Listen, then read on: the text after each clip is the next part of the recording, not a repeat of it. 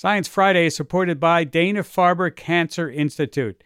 If you're a bad protein in a cancer cell, you'd better get your affairs in order, because now, thanks to Dana-Farber's foundational work, protein degradation can target cancer-causing proteins and destroy them right inside the cell.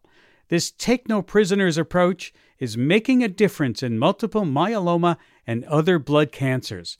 And it's how Dana-Farber is working to treat previously untreatable cancers. Learn more at danafarber.org/everywhere. Science Friday is supported by Progressive Insurance. Whether you love true crime or comedy, celebrity interviews or news, you call the shots on what's in your podcast queue, right?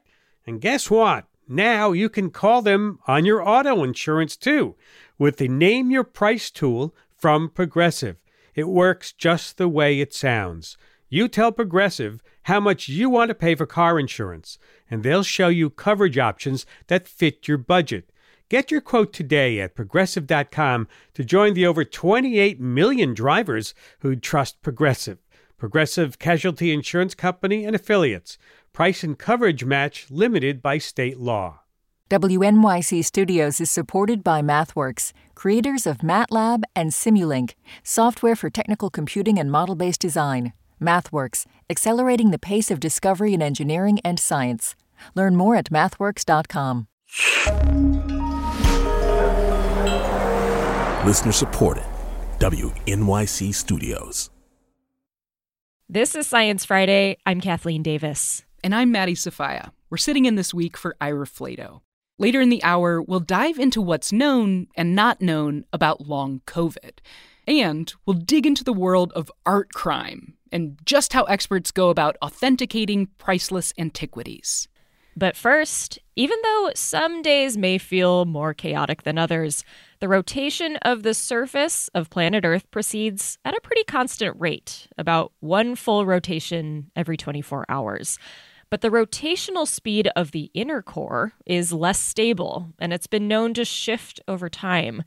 Now, researchers are reporting in the journal Nature Geoscience that, according to seismic data, the Earth's inner core may have recently paused its rotation and could even go on to reverse direction relative to the rest of the planet.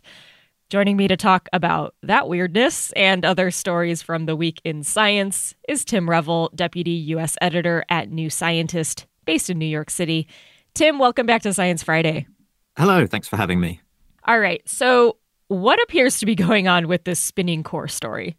Yeah, this is really fascinating. So researchers have managed to use earthquake data, effectively similar earthquakes that have passed through the Earth over the last 60 or 70 years, to work out what's happening in Earth's inner core, which is the hard, solid iron inner core. There's then a liquid outer core around that, and then there's the mantle.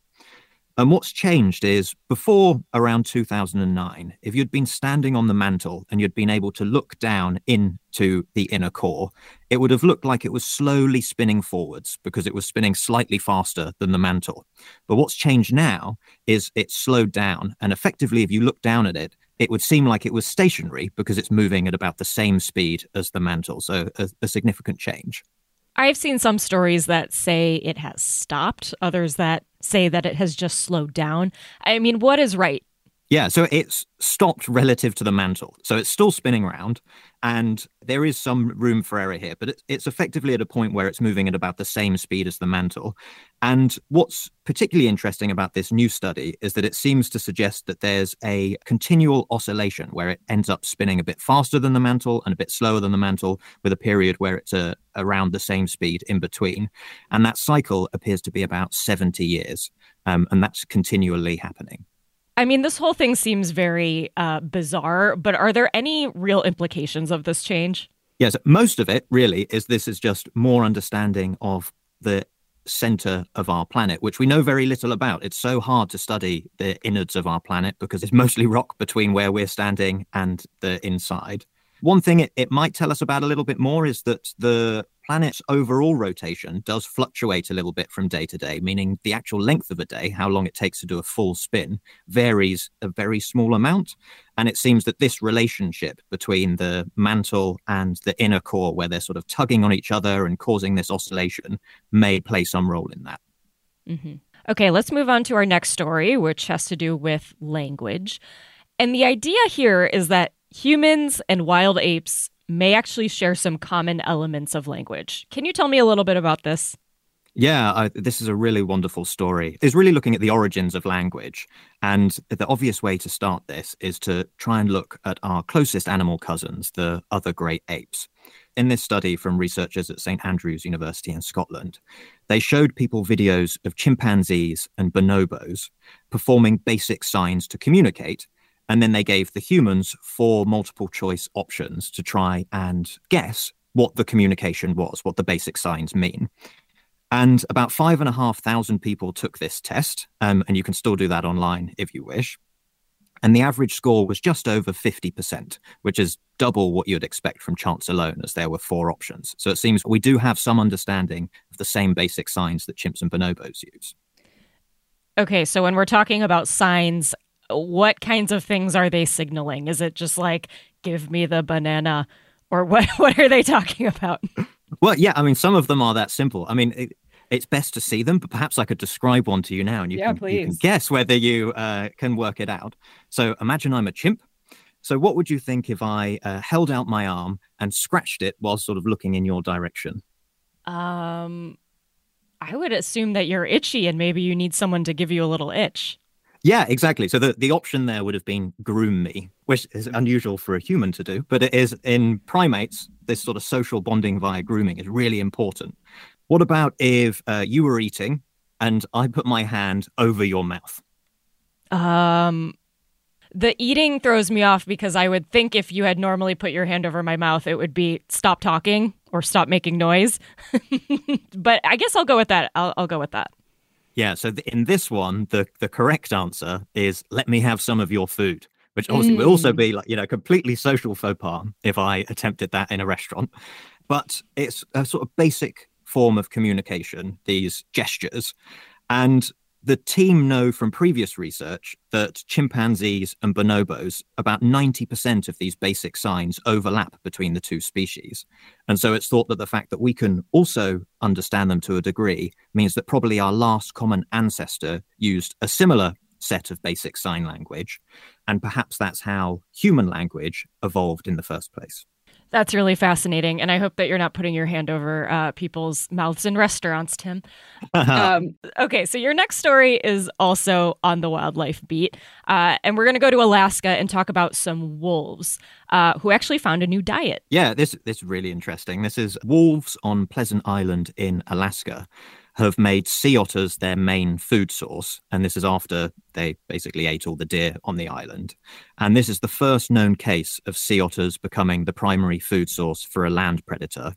And that's a very unusual situation because sea otters spend nearly all of their time in the ocean. So it's pretty strange. So how did these researchers even figure out what these wolves are eating? Yeah, so the wolves haven't actually been on the island very long. They were first spotted in about 2013, and it's thought that a pair swam over from the mainland. And so a team has been monitoring them since about 2015. A couple of years later, there were then 13 wolves, up from the 2 that were initially spotted, and about 93% of the deer had been wiped out. So they were real easy prey for these wolves on this small island. And so the new analysis, they've looked at wolf feces, and it suggests that sea otters make up about 50% of the diet of the wolf pack. They now eat almost no deer because there's no deer left. And the rest is based around fish and other sea creatures. So you mentioned that the otters are usually in the sea, which makes sense. And I would imagine that the wolves are mostly on land. So how exactly does a wolf catch an otter? Yeah, this is one of the really interesting parts, that this research team have spotted the wolves trying to flank the sea otters to stop them getting back into the sea. And I think a wolf doesn't stand a lot of chance to catch a sea otter when it's in the sea. Sea otters are very agile in the ocean, but much less so on land where wolves are really dominant. And so they have worked out and they understand that as soon as it's in the sea, they've lost their opportunity. But if they can, as a team, keep it on land, then that's where they're on home territory. That's really fascinating stuff. So our next story, we're going to go back in time a little bit to an analysis of an Egyptian mummy. Yeah, so this mummy was in the Egyptian Museum in Cairo, Egypt, and it's been in their basement there since about 1916. But it's originally from 300 BC. And a team has now digitally unwrapped it, which means rather than actually taking it apart, and it's very fragile, so that could risk damaging the mummy, they used hundreds of high-resolution X-ray images to work out what was inside.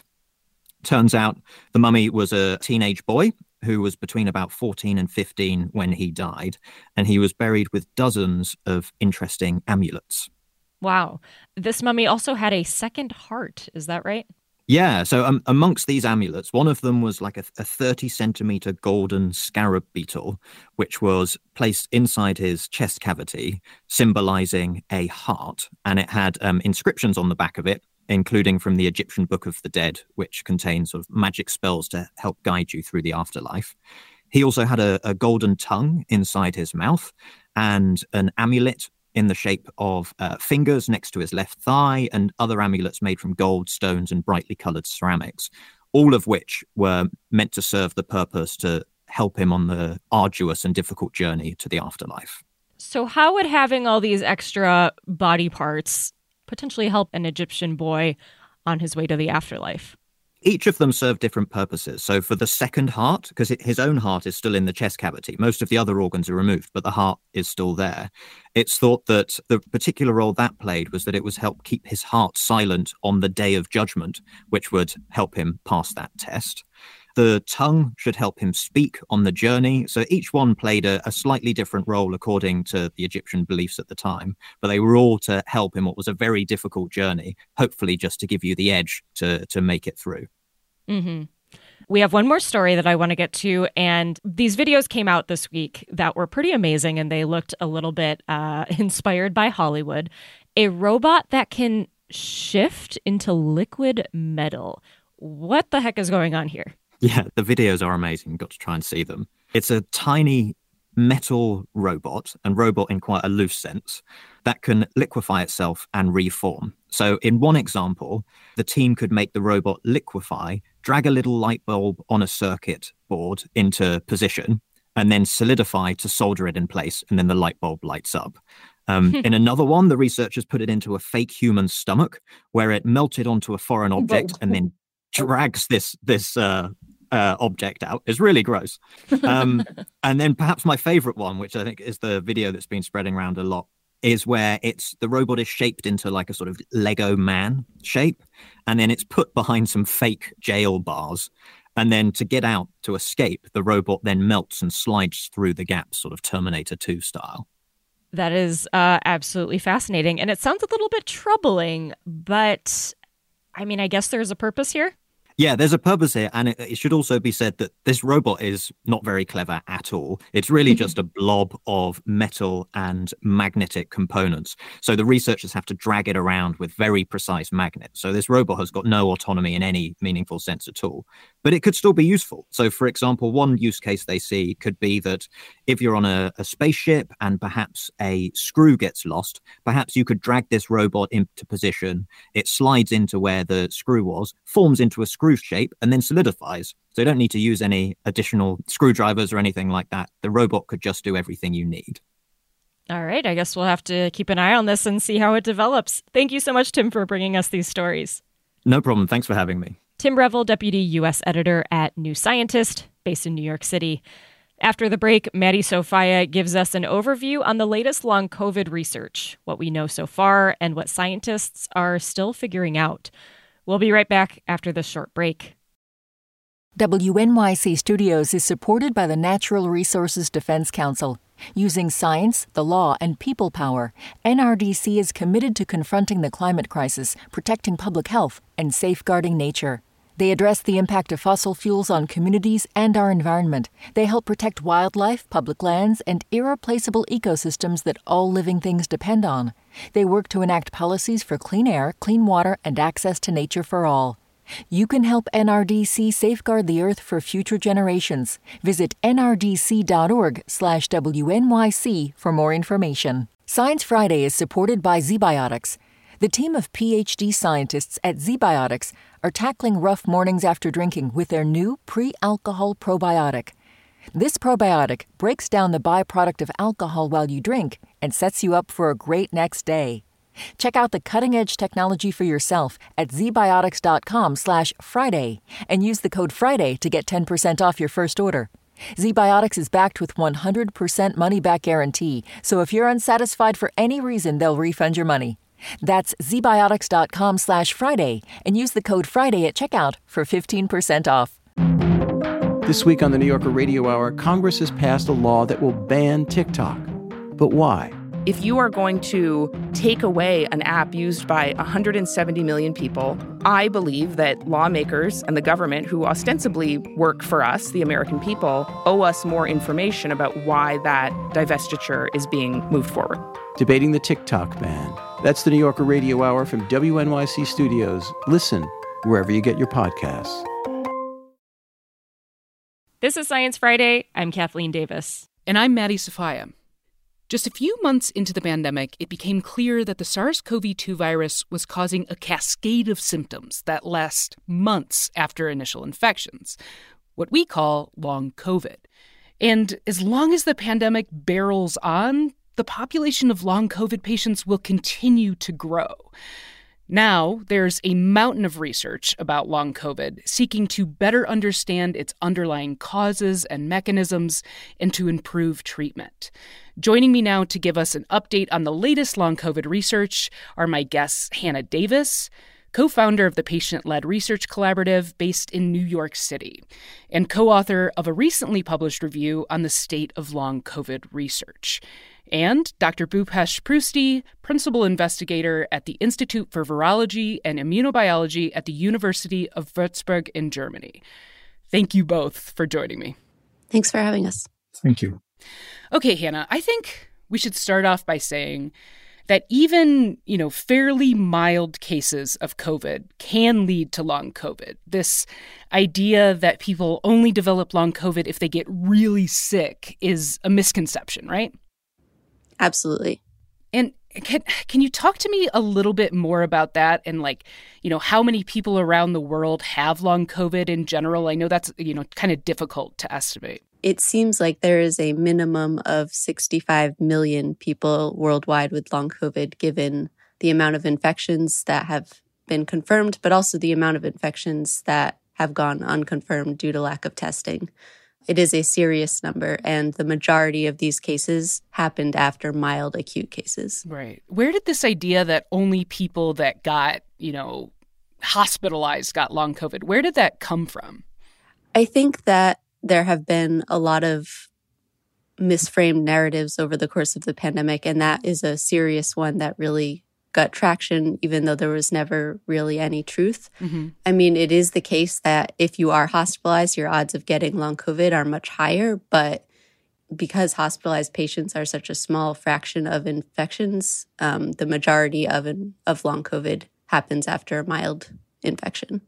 Dr. Prusti, let's talk about a disease that can occur after viral infections, often called ME/CFS or myalgic encephalomyelitis, chronic fatigue syndrome.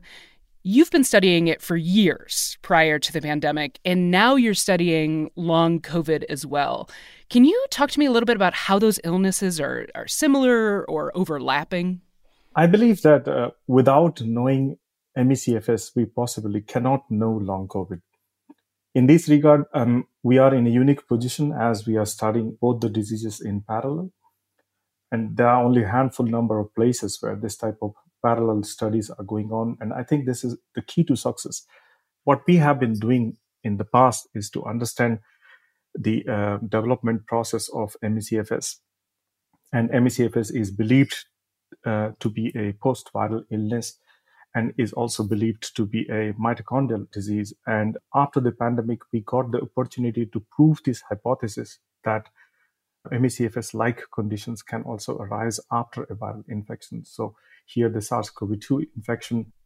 Right. And so there are a set of symptoms that are very similar, that long COVID can cause ME/CFS. Can you talk to me about a few of those? So it's not very clear that if every patient or long COVID patients will develop into ME/CFS. So certainly there are a small subgroup of long COVID patients that develop ME/CFS. The common symptoms between ME/CFS and long COVID include the namesake fatigue, but this is not the whole story. Patients have neurological issues, including brain fog. The interesting thing is that not every patient has all the clinical features that we talked about. Some patients have different symptoms. Right. And, one thing that struck me, Hannah, when I was reading your paper is just how long COVID can affect, almost any part of the body. So many different systems and organs, the heart, the lungs, the gut, the immune system, the reproductive system, neurological symptoms. I mean, how does long COVID have the capacity to affect so many different parts of the body? That's a great question. I think, our whole society really thinks of the body as separated parts. The brain is different from the heart, is different from the nerves, etc. But really, that's kind of a misunderstanding. Everything is connected to everything else. And when you have something like long COVID that seems to have a pretty significant endothelial dysfunction, for example, meaning that it affects the blood vessels, you're going to get symptoms and pathologies across many different organ systems. So it's not unrelated, actually. It's related to an underlying systemic pathophysiology. Right. Anytime you get the blood vessels involved, you're in trouble, kind of, Absolutely. Okay. So we have a pretty good idea of what parts of the body long COVID affects, but less of an idea of kind of the underlying causes, right? Dr. Prusti, researchers like you around the world are trying to get a better understanding of the underlying mechanisms of long COVID. What's your hypothesis? I mean, when we talk about hypotheses, there are many hypotheses in the market, and possibly, in my opinion, all hypotheses are correct. But then the question is how to thread them all together, giving a meaningful explanation for the development of this disease. The most important or the most widely discussed hypotheses are the presence of persistent virus causing multisystem damage. But our hypothesis is a little bit different. We believe that it is not the SARS-CoV-2 which is directly responsible for the disease. We believe that other latent viruses like herpes viruses, they are reactivated after the SARS-CoV-2 infection. So SARS-CoV-2 infection is the first hit. And afterwards, we get this reactivation of these viruses, which are key players, and they cause widespread mitochondrial abnormalities, including changes in metabolism and energy levels. These herpes viruses proteins, they are similar to many of our host proteins. So they act like our own protein, and they control secondary clinical features like autoantibodies, endothelial dysfunction, the microclots, allergy, overlapping symptoms with other clinical conditions. So many different conditions can be explained. Clearly, there is inadequate information available at this moment, so we need to understand it better and develop more innovative strategies to tackle the issue.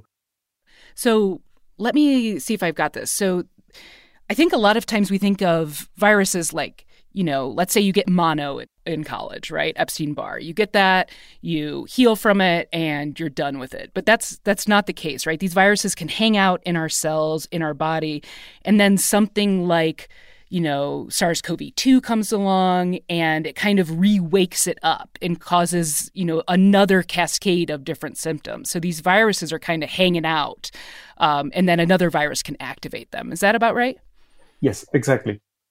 I understand that this area of research, like, chronic illnesses in general, have, been understudied, I think it's fair to say. Has the pandemic and the arrival of long COVID brought more attention to your work, Dr. Prusti?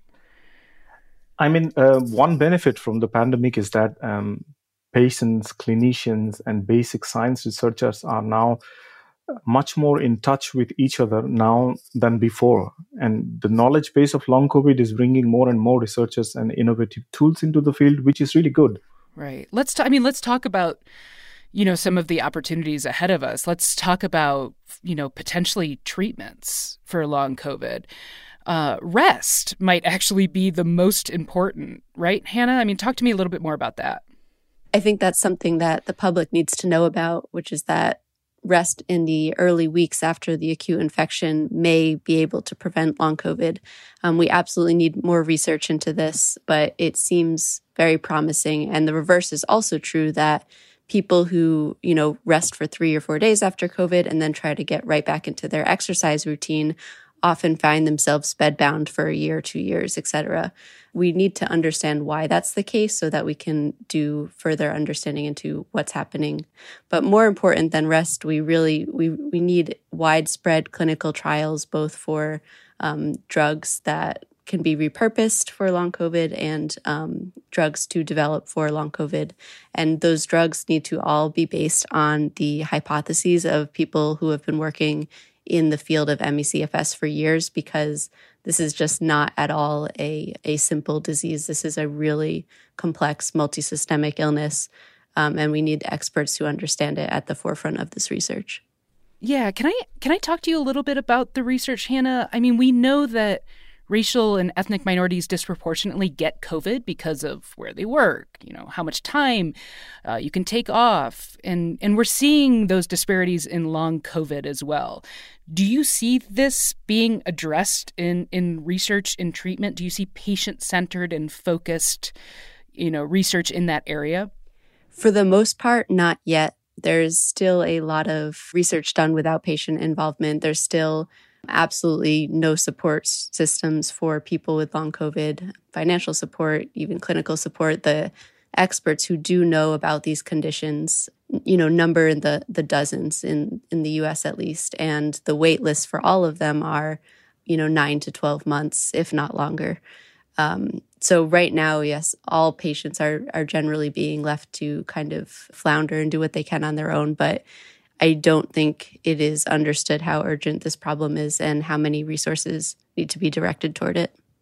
Okay, that makes a lot of sense. I want to ask you about something I read lately, some new research suggesting that getting reinfected with COVID increases your chance of developing long COVID. Dr. Percy, are you familiar with that? Do you know why, that might be the case? I mean, we can always argue if our hypothesis is again correct, then the more frequently you get infected with the COVID infection, the chances of reactivation of these herpes viruses are more and more. So it's nothing to do with the number of the reputation of the infections, rather the possibility of reactivation, the chances of reactivation are even higher. But definitely, we need more research into this process. Dr. Percy, let's turn to identification. You're working on biomarkers to identify 2 different subsets of long COVID patients. And biomarkers are just, tests we can run or things we can find in the body to determine if a disease is present. Now, one of these groups are people that just might take extra time to recover from that initial infection and get better after about 2 months.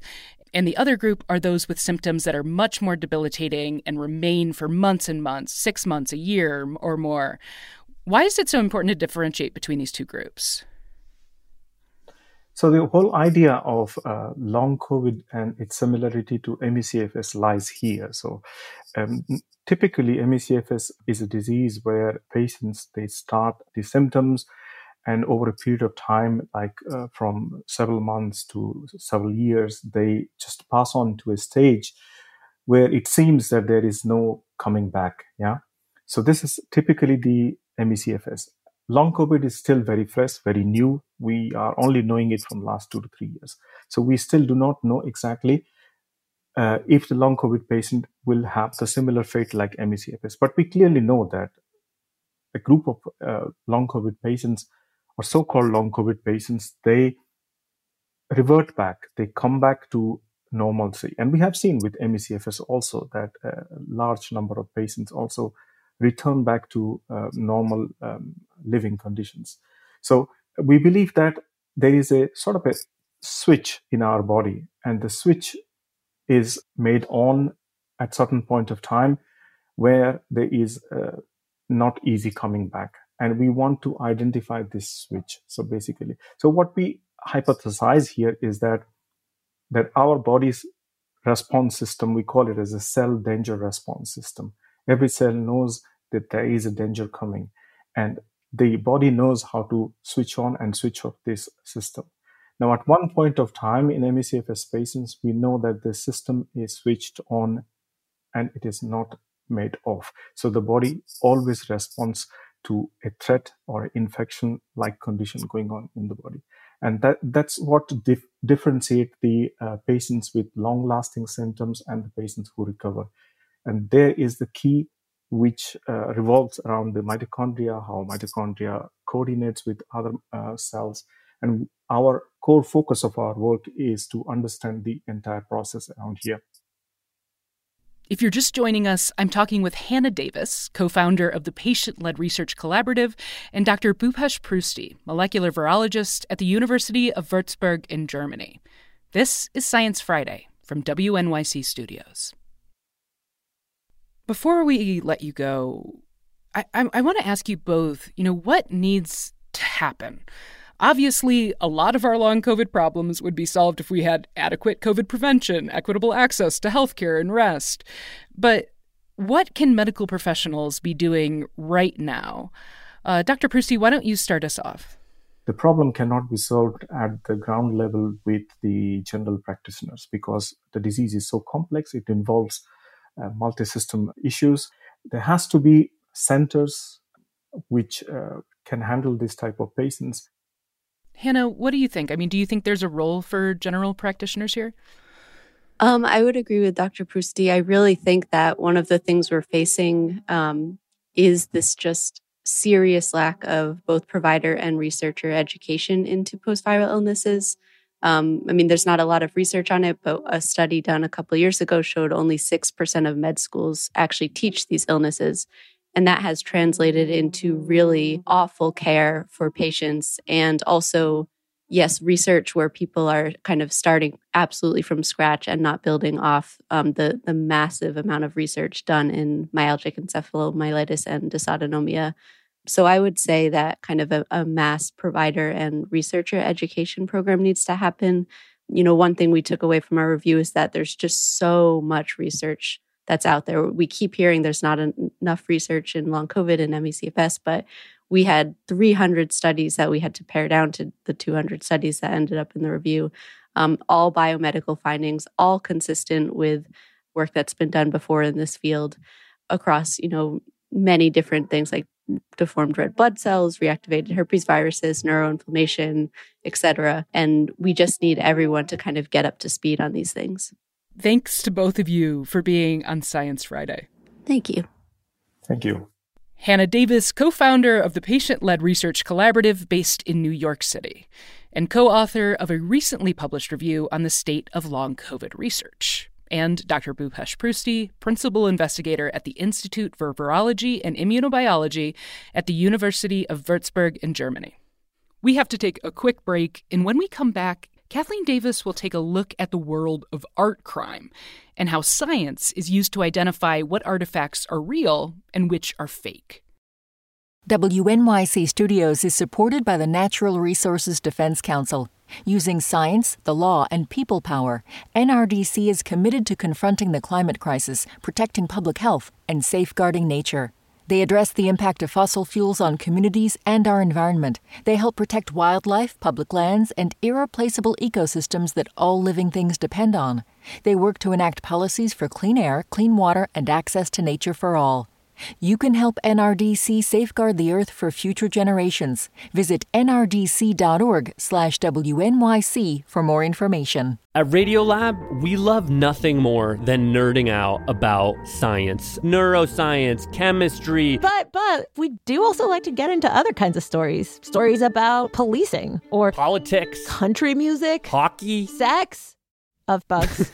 Regardless of whether we're looking at science or not science, we bring a rigorous curiosity to get you the answers. And hopefully make you see the world anew. Radiolab, adventures on the edge of what we think we know. Wherever you get your podcasts. This is Science Friday. I'm Maddie Sofia. And I'm Kathleen Davis. At the end of last year, a big case got decided in the world of art crime. A Qatari sheikh who bought $5 million worth of ancient artifacts found out they were all fake, and that is after he paid for them. The sheikh successfully sued the art dealer for negligence. This whole case begs the question, how common are forged antiquities? And how is fake art authenticated? To answer those questions, we turn to science and my guests. Aaron Thompson is an art crime professor at the City University of New York, based in New York City. And Patrick de Gries is a professor of archaeometry at the Catholic University of Leuven in Leuven, Belgium. Welcome both of you to Science Friday. Thank you for having us. Great to be here. Thank you. So Aaron, walk me through some of the details about what happened in this case. I mean, what kind of art was involved here? So Sheikh Ahmed decided that he wanted to expand his already extensive art collection. He was introduced by a relative to the dealer John Ashkenazi, and he told him, I want to buy ancient art that is suitable for lending to museums. And Ashkenazi said, great, I've got just the things. He ended up buying 7 objects. My favorite is a serpent bracelet that looks like something Cleopatra would have worn. The rest were sculptures from ancient Cambodia, ancient Gandhara, and it turns out that not a single one of them was authentic, even though he had paid nearly $5 million. So Patrick, I know some of the details are sparse on this case, but can you walk me through broadly what kind of methods can be used to determine the authenticity of art? Well, you'd be looking for anachronisms, basically. You'd be looking at the technology used to make these objects, which should correspond to a certain geographical frame or time frame. What is normal for that time period to get your objects made in a certain fashion? And so if you analyze them and you find details in its makeup or its chemistry that do not correspond to that specific technology, the object would be wrong for that time period, for that geographical frame. And so you would be asking serious questions on how that happened for this particular object. How long might it take from start to finish to determine the authenticity of a piece of art? It will often be a debate. So an analysis as such does not take too much time. It's a matter of days, say, to get your basic data. But then the discussion will start whether what your data are telling you. Is this normal? Is this a right analysis, a right composition for an object? And if it's wrong, you will often start a debate on yes, but what was exactly analyzed? Could it not be that this is a later addition or a conservation of an object? So you try to justify the composition that is not consistent with a certain time period or a certain region. And so how long does it take? Well, as long as you can drag the debate, you can discuss over a composition. Is there a risk of damaging potentially real art and artifacts by doing these tests to determine authenticity? Yes, unfortunately there is. There are techniques that are entirely non-invasive, so where you analyze an object hardly without touching it, but most techniques that will give you very, very good results, accurate and precise, as is it termed in the analytical world, then you will often need a sample, a little piece that is taken from the object, and so that is damage to the object. So yes, there is a risk in analyzing objects. And does that potentially change the value of this artifact? It's a balance again. If you can prove by analysis, or at least suggest that it is consistent with this time period or this origin, which gives it an immense value, then it's a good thing to have that analysis. We should realize, however, that most of these art objects or antiques are not analyzed. Often, this is very rarely done. It is often only done when there is already debate on an object, when an object is deemed odd. I would think that most sellers of questionable antiquities don't ask for tests not because they're worried about damaging the object physically, but because they're worried about damaging their optimistic assessment of how old the object is. So, Aaron, I mean, this brings me to my next question. I mean, broadly speaking, how big of a problem are forged antiquities? Well, first I want to say that this case is so fascinating because the obviousness of the forgery. For one of the pieces was an unfired clay head, supposedly from the 5th century. And that means it was unbaked, just raw clay. Imagine if your kid brings home a Play-Doh sculpture from preschool and then it survives for the next couple of millennia. No, that's not going to happen. And as soon as the first conservation scientist laid eyes on it through a microscope, she saw a piece of plastic protruding from the cheek. That's a real bad sign. But forgeries are such a problem because there are so few incentives for anyone to ever definitively say this object is a fake. A dealer doesn't make money if they can't sell objects, if they have to say it's a fake. A collector doesn't want to hear that they paid a lot of money for something. So this case is so rare of an instance of a collector coming out and saying, I was fooled and I want my money back. Forgeries have always been a problem, especially of beautiful ancient art. We've been faking ancient Greek art since the ancient Romans wanted to buy it. It just has kept going over the centuries. And it's no surprise that today, when there's a lot of people with a lot of money who have a lot of coffee tables to fill, that there's going to be forgeries produced for this market. Is it possible that there are fakes in our museums that we go to and love to visit? Oh, 100%. I always joke that there are things in the Metropolitan Museum that I will eat if they're authentic because I don't think they are. Wow. Thomas Hoving, a former director of the Metropolitan Museum, wrote a great book about forgeries in the art world in which he estimated that in museum collections on the art market, among all of the art he'd ever seen, he thought that about 40% was fake. Wow. Especially in the time that these museums were acquiring their collections, they were paying for artifacts, and quite significant amounts. And we're talking, say, 100 years ago. Some objects were bought from excavations. But of course, as these amounts were paid and private collectors collected next to museums, a lot of money went around in this world. And so there was an incentive to start forging a certain type of object. So museums either bought objects themselves or acquired objects through these private collectors donating their collections to museums. So yes, there was an opportunity there to make your object and get a bit of profit out of it. Speaking of this, I mean, what methods are actually used by forgers to make their forgeries look convincing? I think they are very talented people often. They often copy ancient techniques. And so you would start with taking the original material or mixture of materials, imitating that. And then they are very talented artists, whether it is a painting or a sculpture or another artifact. They can make really good art that looks exactly like the thing it's supposed to be, the ancient thing that it's supposed to be. So they would copy techniques and materials from the original, and then try to make it as convincing as possible.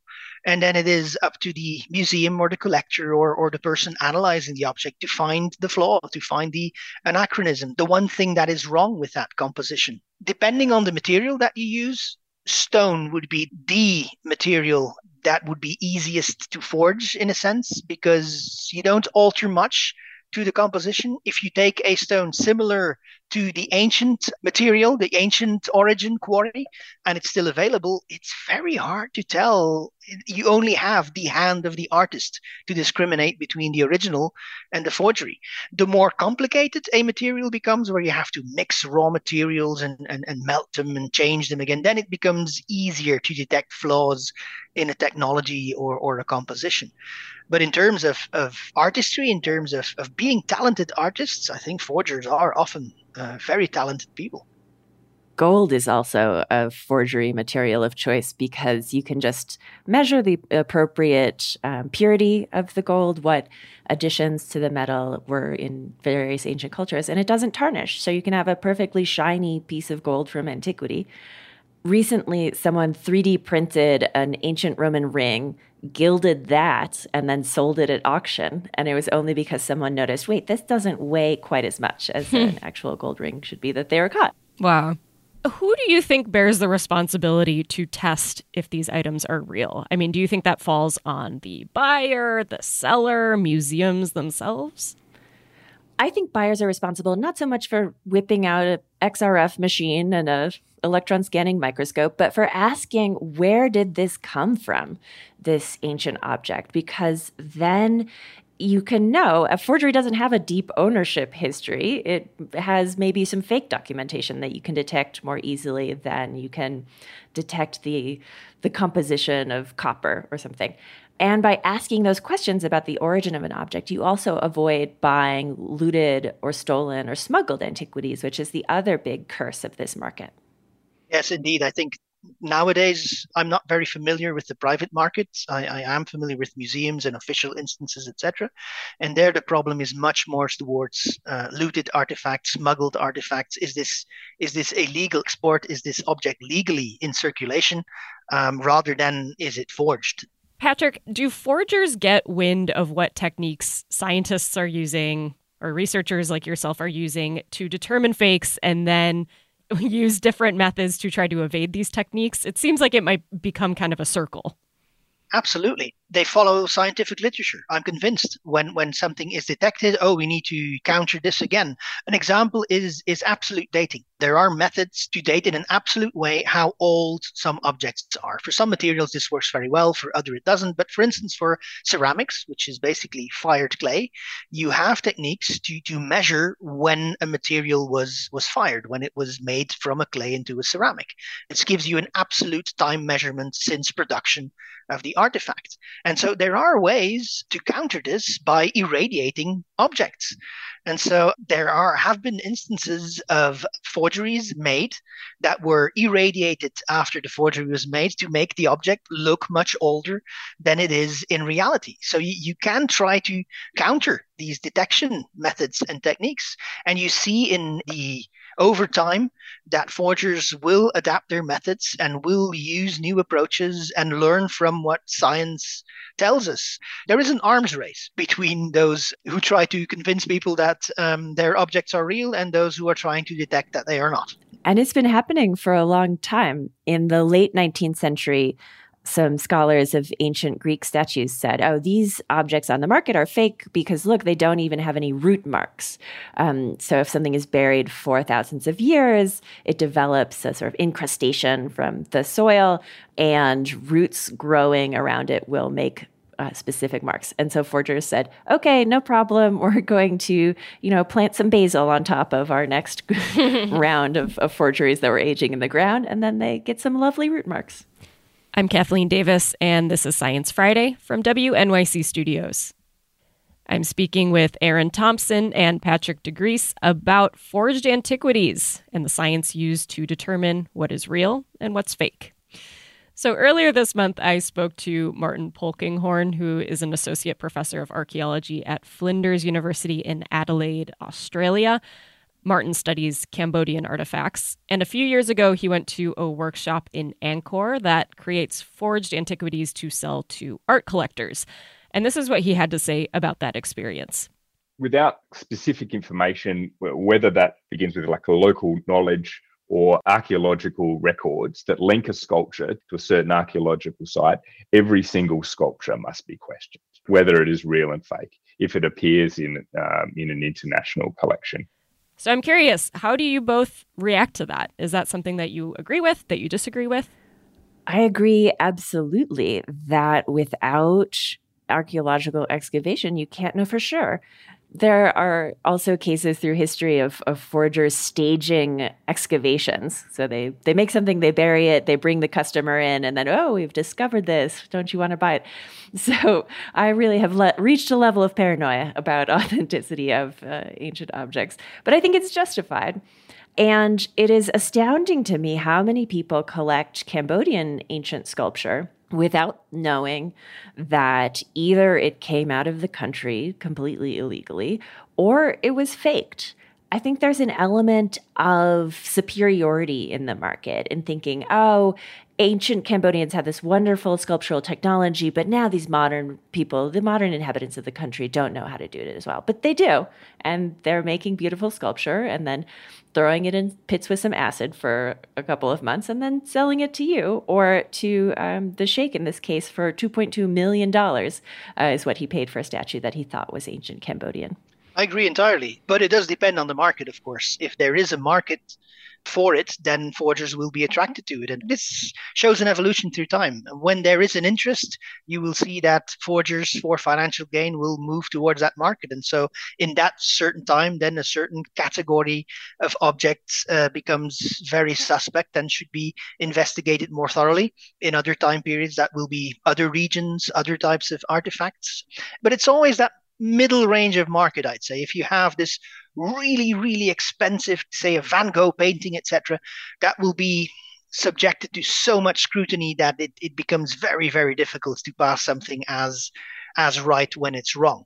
And when it's a very cheap market, it's not worth going through the trouble of forging materials. So that middle segment where there is a market and an interest, that is the one to look for, or to have a very great interest in looking for forgeries. Well, and if you listeners want to look for forgeries for yourself, I encourage you just to go to eBay and search for Greek antiquities, Roman, Cambodian, whatever, and you will see some pretty laughable forgeries, I would say.